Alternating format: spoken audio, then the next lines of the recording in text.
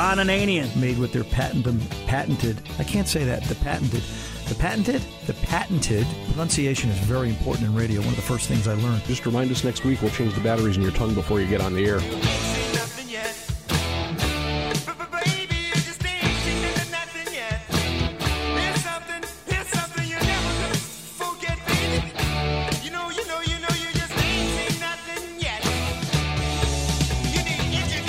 The Car Doctor. The littlest Ananian came home from grad school this weekend. She says, oh, by the way, I need gas. And I got in her car, and I said, your gas gauge is broken. She said, no. I go, yeah, it's on E. And I'm thinking, no kid of mine would ever run around with a gas tank on E. She said, no, look at the little trip odometer. It says I have 19 miles to go. Welcome to the radio home of Ron Ananian, the Car Doctor. Since 1991, this is where car owners the world over turn to for their definitive opinion on automotive repair. If your mechanic's giving you a busy signal, pick up the phone and call in. The garage doors are open. But I am here to take your calls at 855-560-9900. And now, here's Ronnie. Hey, come on in, sit down. Ron Ananian, the Car Doctor, here at your service at 855-560-9900. Here to take your calls and answer your questions as we have these past 25 years on radio, beginning our 26th year. Here as we're, quarter of the way into 2016. Boy, time just sure flies. Where's this year going? It just kind of, like I always say, life is like cheap underwear. It just kind of creeps on by, and we'll be into 2017 soon. But in any event, 855-560-9900 is the Car Doctor phone number. That number is 24/7. It's you got a messaging service attached to it. So if you should call it, 855-560-9900. And we're not on the air. We are live as we begin our trek across the radio network here in America, Saturday afternoons, 2 to 4 p.m. Eastern Time.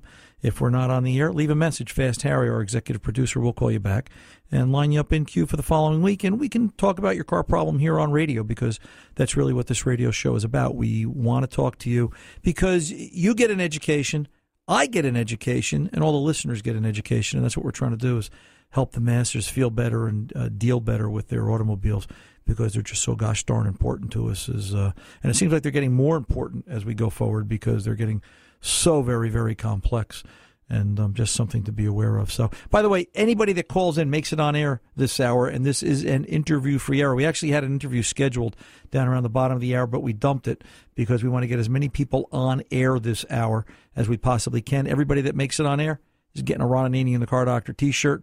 If you want to see a picture of it, get out to the Car Doctor page, Ron Ananian the Car Doctor, and we want to give them away this hour. We did last hour. We're doing that this hour, and be mindful of that. So, yeah, Tom. I was just going to say, in addition to being a great item, a great T-shirt, you can impress people because you listen to Ron Ananian. It hides Harry. It's great. Yeah, so be nice. So you guys have to play nice on the other side of the glass. But no, we don't. We don't. Yes, well, in any event, let's get over and let's kick open the garage doors, Tom. What do you say we start with Bill on line 1, Oradell, New Jersey, and see what's going on here? Bill, welcome to the Car Doctor, sir. How can I help? Yeah, hi, Ron. How Yes, are you? Good. Bill. Yes, sir. I have a 2015 Toyota Camry. I bought it November 2014, and a week ago I had a loud noise in the rear of the car. I thought I hit something. I can find no damage on the car. Then I heard a rattle in my trunk. Opened the trunk up, and those torsion bars that go across the back of the trunk were broken. Okay. They snapped off at the ends. So consequently, when you pop the rear lid, and you have to be careful closing it, because there's a lot of weight on that rear lid. Right. So I bring it to the dealer. Right. And they tell me, it might not be covered under warranty. I says, what are you talking about? The car's 14 months old. It's got about 14,000 miles. Well, Toyota won't want to pay for it. They think that people are abusing it. I says, I don't have much in this trunk. All I do is carry my grandkids' school bags or some groceries. Yeah, who's telling you this, Bill? Is this a service writer telling you this, or is this the service manager at the Toyota dealer? So I told the guy, I says, look, while I'm here, why don't you make a phone call to somebody about this? Because I don't want to pay for this job. Yeah, 3 years. So, 3 years. Wait, Bill. 3 years bumper to bumper coverage, right? That's what I thought. Yeah. So, go ahead. So anyway, he comes back to me and says, "Look, I have to put in a product safety recall letter. I'm going to get the parts in a week or so, and I'm going to call you." Well, he hasn't called me yet. I put a call in for him. He never returned my phone call. So I'm wondering what else should I do, or what should I prepare for? With I this, would be looking in the owner's manual, Bill, and I would call Toyota Corporate out in Torrance, California, and and I would take the position of 3 years bumper to bumper. As far as you're concerned, the trunks between the bumpers, isn't that covered? And that's the bottom line. I know there's some specific things in that coverage. They don't cover brake pads or tires wearing out and things like that. But this is a body part. And, unless there's signs of abuse, unless there's signs of, you were carrying firewood in the trunk of your car, which would be easy for the service manager or the service tech to determine the splinters and the debris that would be left behind. If there's no physical marks, I think what they're doing is, in my opinion, I think they're preparing you to double dip, for lack of a better way to put it. I think they're going to charge it back to Toyota, and they're going to charge you, and that nonsense goes on all day long. Mm-hmm. Have you ever heard of these torsion bars breaking on these new cars? Any model? Not breaking, but around 2012, 2013, it started on some of the Camrys and Corollas where there are complaints that the torsion bars are actually not strong enough to lift or hold up the trunk lid once you unlatch it. So, I see. And then there are ways, there's conversation. I think there's an adjustment there. There's conversation about how they've cranked up the adjustment. And my suspicion is that maybe when this car was assembled, or maybe this is a true defect and this is a coming problem for Toyota, that they weren't adjusted properly or they were made too tight and, just sitting there. I mean, think about it. How often do you open your trunk lid, Bill?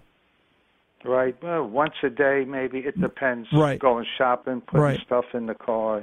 Most of the time, those torsion bars are in the wound, tight position. So my suspicion is that something here wasn't adjusted properly, and it's a true defect. I'm stunned that they would come out and sit there and say it may not be under warranty.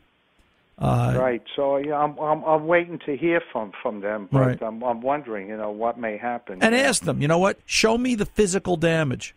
Show me the part where I abused this, and I'd be willing to pay for it. Give me a reason. But if they don't, I would talk to California. I would talk to the service department and say, listen, this will be the last car you see me buy, because that's nonsense. That really is. Yeah. All right? Would you call me back? But why are these new cars weighted so much on the rear lid? I don't understand. I had a 2002. You just popped it. It was nice and easy, and you close it. Well, now it drops like a dead weight, right? When you close. Right, they're not. The torsion bars are not strong enough to hold the lids up, and that's what I'm hearing in a lot of cases, which makes me wonder why did that pop? Why did that come loose? And that doesn't make any sense either. Let's wait till they fix it, Bill. Let's see what they do. Okay. And then we'll talk from there. Stay on the line. We want to send out a Ron Ananian Car Doctor T-shirt to you. Let Harry get your information, and we'll be glad to send that out to you this way. Maybe that'll help alleviate some of the pain and remind you we want to hear the end result of this. We'll hold trial and jury up here on national radio for Toyota and see what they do about this. That doesn't make a lot of sense, and I'm hoping they do the right thing. Let's go over and talk to Charles, line 2. Homedale, New Jersey, and some questions about car parts. Charles, welcome to the Car Doctor, sir. How can I help?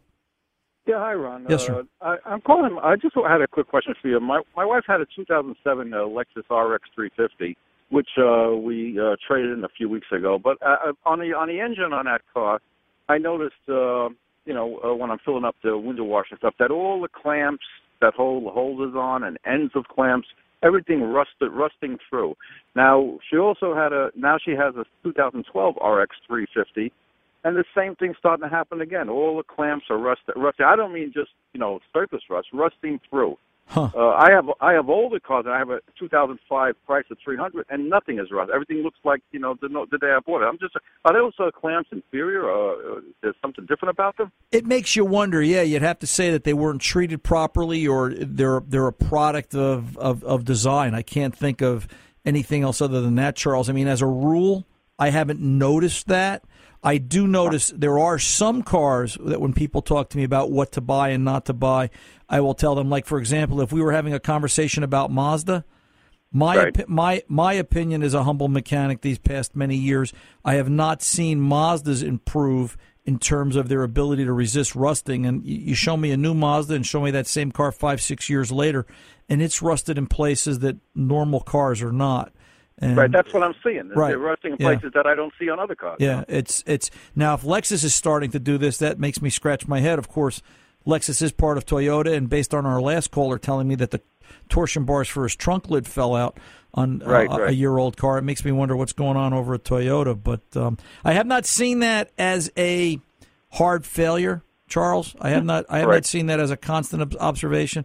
But I will keep an eye on it. But I'll tell you this, if it helps ease your pain, and I'm glad to be able to do this today, stay on the line. Fast Harry's going to send you out a Ron Ananian the Car Doctor T-shirt, and we'd be very much obliged if you'd feel proud enough to put that on for us and tell everybody who you listen to on the radio. Thanks again, Charles. We'll talk to you again real soon. I'm Ron Ananian the Car Doctor. I'll be back right after this.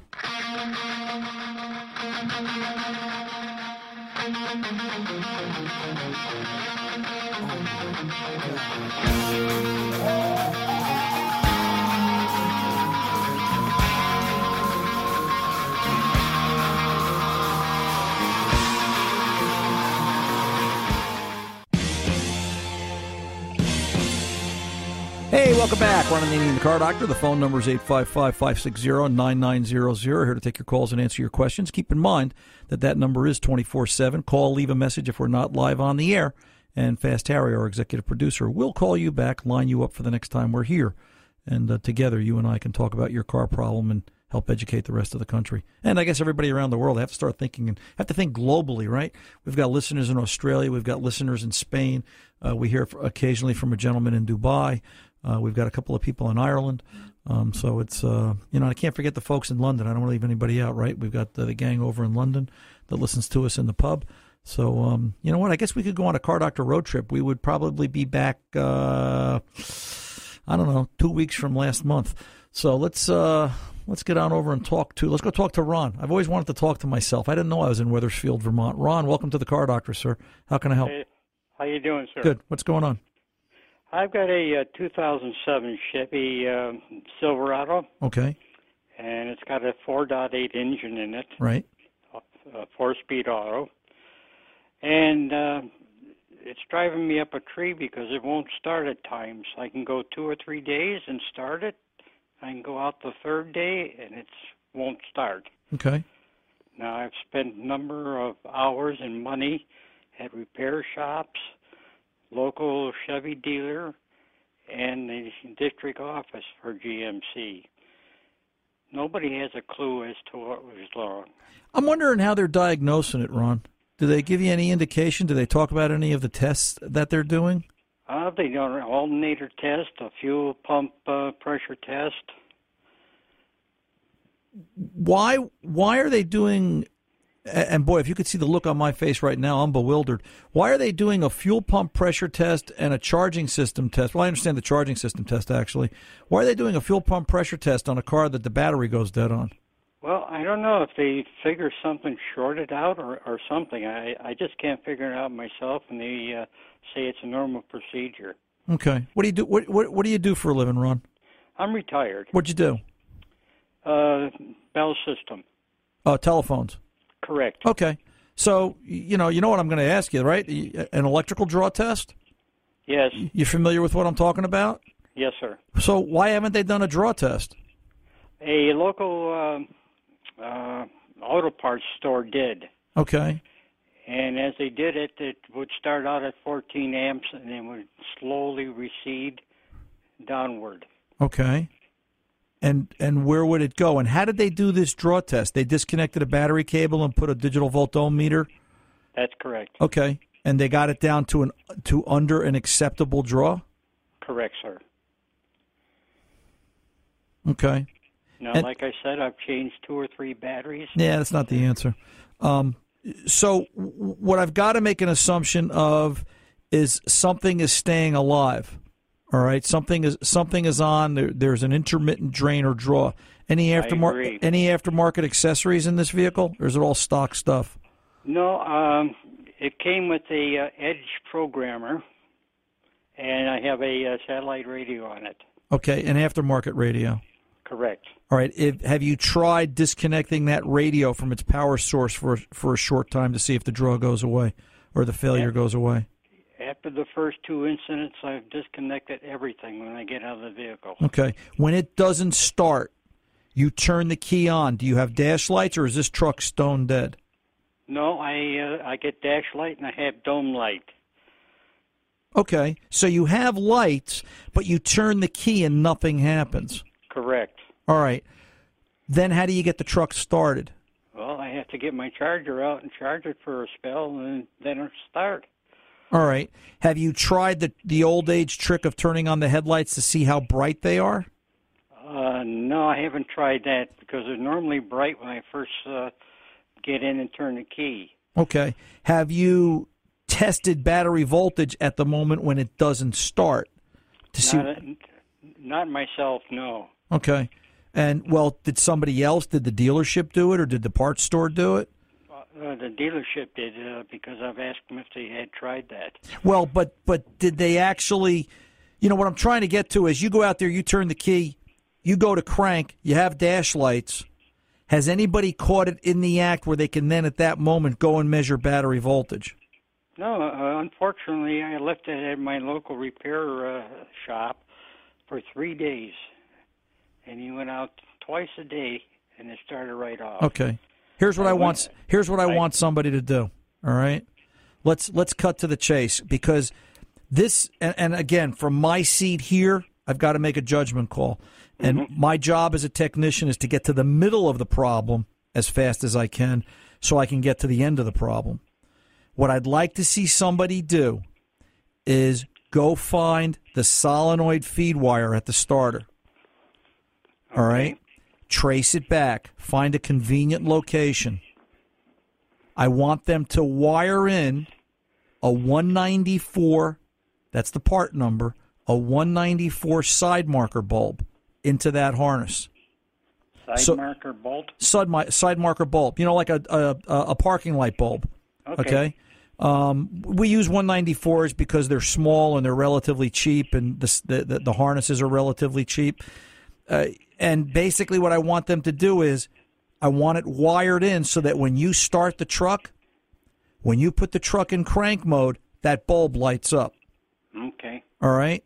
So for the next 2 weeks, if that bulb lights up every time, we know it's got power down to the starter, and they can put that bulb anywhere. They can wire that bulb so it's, somewhere conveniently where you can see it in the passenger compartment, or you can wire it under the hood. And when the truck finally dies, is the bulb lit or not? Okay. All right? When that truck doesn't start, first question, is that bulb lit?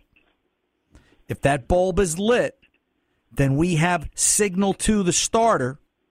My next step would be to check connection at the starter on the heavy battery cable. Is it corroded? You're in Vermont. Lots of salt, lots of corrosion. Correct. All right, lots of rust. What does it look like on the starter stud? Are they being fooled into thinking this is a battery issue? When in doubt, it's a starter that's got an intermittent open or failure going on. If that bulb or a dead spot. If that bulb is not lit, call me back, and then we'll talk about what to do next, because that'll be step 2. All right, Ron? Hey, stay on the line, Ron. Fast Harry's going to get your information. We want to send you out a Ron Ananian the Car Doctor T-shirt. And we'll be sending that along during the coming week. And by all means, you give us a call back. Let us know how we did. And we'll continue this diagnosis. I'm Ron Ananian, the Car Doctor. We are back right after this.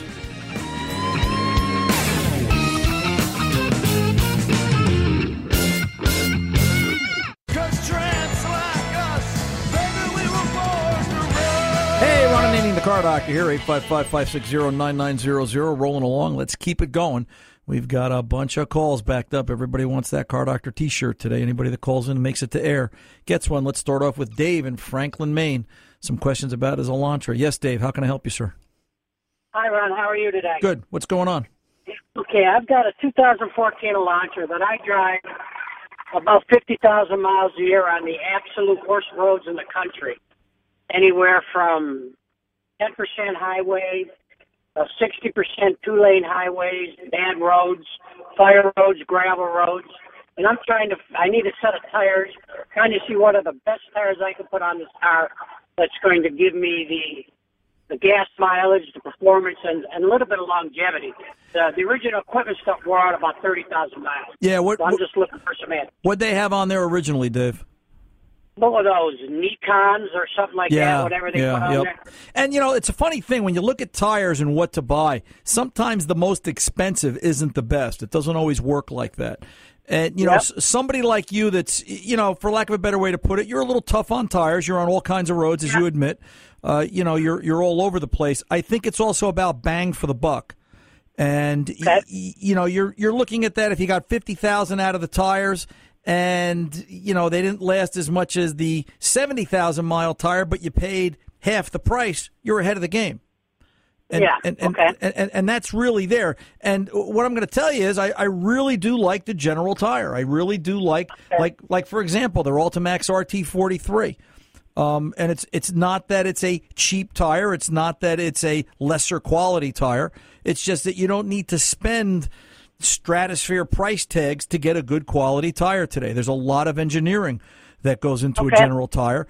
Some of the things I like about them, they've got an early warning alignment indicator. It's a little tab on the outer edge of the tire that as the tire goes down the road, depending upon how it wears, you can look at it and decide, hey, is my car in alignment?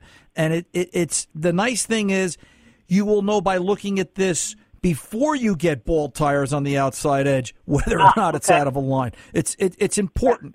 They've got something called PASD, Peak Anti-Slip Design Technology, where they've actually made more edges of the tread to give more biting surface for better traction under tough conditions. And it's those little things that just make it a better tire. You can find more. I won't bore you with all the details, Dave, but you can find more at generaltire.com. And I'll just suggest that you take a look there and stay on the line. Let Fast Harry get your information. We're giving away a Ron Ananian the Car Doctor T-shirt today, and we'll be glad to have you, wear one for us, and we'll get that out to you right away. So enjoy your T-shirt and hopefully enjoy your General Tires. Let's go over to Frank, Congers, New York, 2002 Ford Explorer. Frank, Ron Ananian the Car Doctor, sir. How can I help? Is Frank there? Frank's gone. Uh-oh. What happened to Frank? Frank is gone. Well, that happens. Listen, you know what? Sometimes we get that, and sometimes sometimes we don't expect it when we least expect it. Let's do a quick piece of email. Oh no, we've got him back. Is he there? Let's go over and is someone there on the phone? 1 minute. So you know what? I get to talk for 1 minute. How you like that? Well, here's the deal. Let's do a quick piece of email. Hey, Ron, I listen on our local podcast on our local station here in Bangor, Maine, and I've got some questions about my 2000 Dakota that's developed an engine noise recently. And I'm wondering if you could give me some next steps to determine what the noise is and how to proceed. And the conversation goes, I'll give you as much information as I can. And this is probably a 3-page email. Let's cut this down to, I'll tell you what, better yet, Frank's back. Let's go talk to Frank. We'll save this email for the end of the hour. Hey, Frank, what's going on? A little bit of technical difficulty there. We on live radio, you got to think quick. That's fine. Those things happen. What are you going to do? I work with over in Rockland. I've been on Who Wants to Be a Volunteer. I'm a volunteer fireman. I've done that in a Friday afternoon. So you know what happens. What's going on, Frank? Okay, 2002 Ford Explorer. I got no heat. Heat was working fine. I left from Rockland over to Greenwich. Got in the car with my wife, came home, had no heat. What I'm understanding is in the dashboard, there's a flapper door that closes and opens for the heat. Correct. I'm doing some research on how to get to it rather than take care of the whole dashboard. Have you ever replaced one of those? Yeah, and I'll tell you what, if it's the door I'm thinking about, the blend door actuator or the blend door itself, the dashboard has to come apart. There are some companies out there, if you Google search blend door replacement or blend door replacement without dashboard removal, depending on how you want to word it, there are some companies out there making kits that allow you to basically, and depends on the application, it's not every vehicle, that allow you to use a Dremel tool, cut away the evaporator case, section it out, slide a piece out, slide a piece in, and then they give you a means in the kit to put the patch panel back in, keeping in mind that you want to make as neat a cut as possible, because what you take out is what you're going to use to go back in the case, along with whatever means they give you to seam seal it or seal it back to the case. Right. So we were looking at myself and my friend of mine that we do some work. We were looking at possibly pulling out the radio and getting it that way.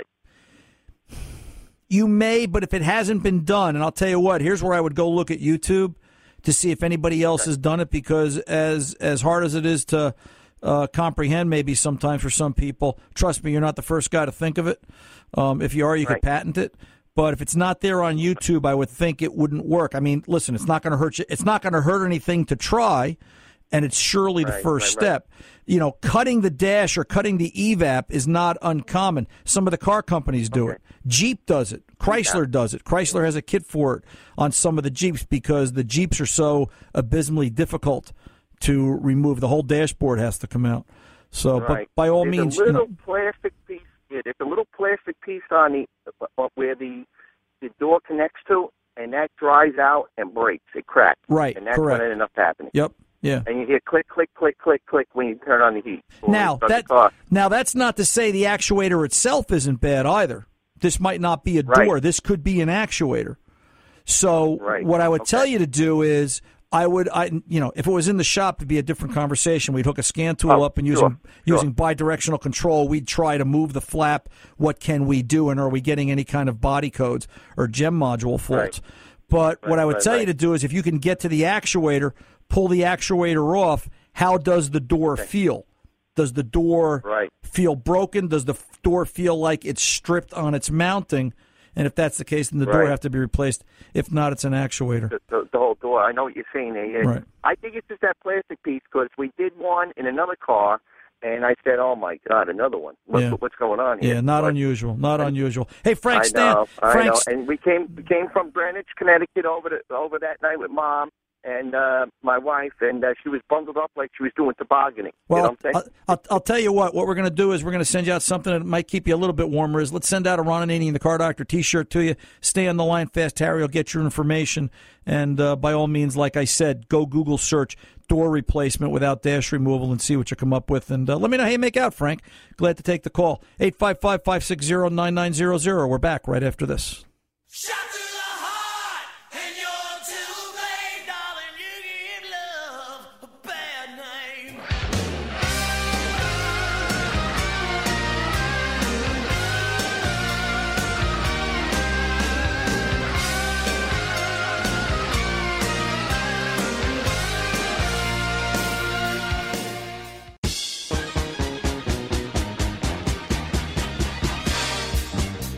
Welcome back. Ron Ananian, the Car Doctor, kind of discoing away this afternoon as we get the job done. Let's go over and talk to Isaac, La Crosse, Wisconsin, 855-560-9900.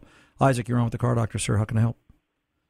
Hey, Ron. I just got a pretty simple question maintenance-wise. So 2004 Volkswagen Jetta, just a 2.0 regular engine. It's got 193,000 miles on it right now. Right. It's been doing all right. Question is, trying to do a good job with keeping up on the maintenance. And however, I was considering doing a transmission fluid flush on it and kind of taking a look at that. On that vehicle, though, it's sealed off, so I can't really check it. So I want to kind of get your opinion, because I've heard back and forth, on higher mileage vehicles, if you do a flush, you can cause damage. That whole debate going back and forth. The way I would do this, let me ask you this, Isaac. Are you the original owner on the car? No, I've had it for 4 or 5 years now. All right. What mileage did you buy it at? I bought it at 152, so I put around 30, 40 on it. Okay. What'd you pay for it? Well, I paid $3,800. Okay. So at this point, the car doesn't owe you a nickel. Exactly. Right? Exactly. Bottom line. So, there's a couple of perspectives here, and only you can make this decision, and I believe me, I go through this all week long. Yes, changing trans fluid on an older, high-mileage anything, Volkswagen not excluded from that, can be an issue. The reason is automatic transmission fluid is a very high detergent fluid. It will scrub varnish and particulate off the walls of the trans, and it can kick up the muck, so to speak, and create issues. However, nothing lasts forever. And at some point, it's got to get changed, or you're headed for a trans. Now, I would tell you that, there are ways you can check the fluid condition, and one of the key factors in deciding whether or not you should do this would be to look at the fluid condition, because if the fluid is that dank and dark and dirty, you're headed for a trans anyway. You might as well do it and see if you can help it and get a little bit of longer life out of it. Are there any performance issues with the trans at this point? Trans is running fine. No. I mean, everything's fine. Yeah, everything works. And it's just the concept of I want to keep it that way. Right. So what do I do? I would. I'm a dice roller, Isaac. I look at fluid condition, and if it's reasonably clean, even if it's borderline on the fringe of going to the dark side, so to speak, no pun intended, I would change the fluid because, first of all, I want to change the fluid, and then I'm going to monitor how the trans reacts for the next couple of weeks. Because I want to be prepared. I want to know that I gave that 200,000-mile trans every opportunity in the world to survive. And if I can make it past 3-4 weeks with no check engine lights and slipping issues and shifting issues and anything else transmission-wise, I got away with it, and it worked. And then I would put it on a regular maintenance plan and drive it until it did fail, understanding that it is 200,000 miles and, old age could take it 6 months from now. Anything's possible. Yeah, exactly. Maintenance, just as I always have said, maintenance just puts the odds and the tables in your favor. It doesn't prevent you from the gremlin. So if it were me, I would look at fluid condition, and I would be mindful. If the fluid is that dirty, that hideous, that it's just frightful to change, you got to think about replacing the trans before it does, if you want to keep the car, because chances are if you did the trans early, you would have less damage and not get stuck somewhere and go through that aggravation. And if the fluid is, cleaner, then changing it now can only help. And like I said, I'm a gambler. I tend to err to the side of caution. I would tell you to change the fluid after you look at condition. And if you did change it, because I've heard some people will hook it up to a machine that blows all that out, and I've heard other people say no, it's better just kind of let it drain out on its own and then replace it. I guess. Is there a specific way to kind of lessen that possible impact? Yeah, I would do it. I would do this in stages. If I'm changing it, my first time through, I would do a drain and fill, so that if, for example, there's 8 quarts in this system, maybe I'm going to get 3, maybe 4 quarts out. So I'm going to dilute it down and not do a complete exchange, and then I would drive it for 5,000 to 8,000 miles. But definitely by 10,000 miles, I would do a complete exchange at that point. Okay. And then I would put it on a regular diet of regular maintenance and so forth. But, yeah, doing it a little bit at a time, it's sort of like when you first get up in the morning, you're in shock. So is the car. So, it's let it wake up. Hey, Isaac, stay on the line. Let Fast Harry, we've talked to so many people today. Let Fast Harry get your information. We're going to send you out a Ron Ananian the Car Doctor T-shirt, and we'd be happy if you take a picture of it. Take a picture of yourself standing next to the car with the T-shirt on. We'll put it up on the Car Doctor Facebook page. I'm Ron Ananian the Car Doctor. I am back right after this.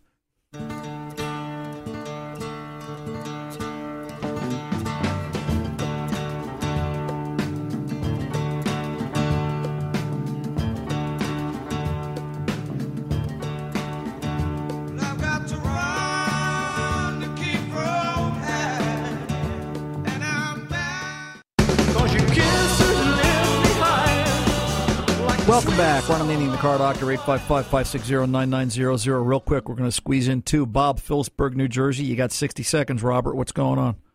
Good afternoon. I just wanted to let you know I've been talking to you since 1996. Yeah, isn't that a few years? Isn't that crazy? Yeah.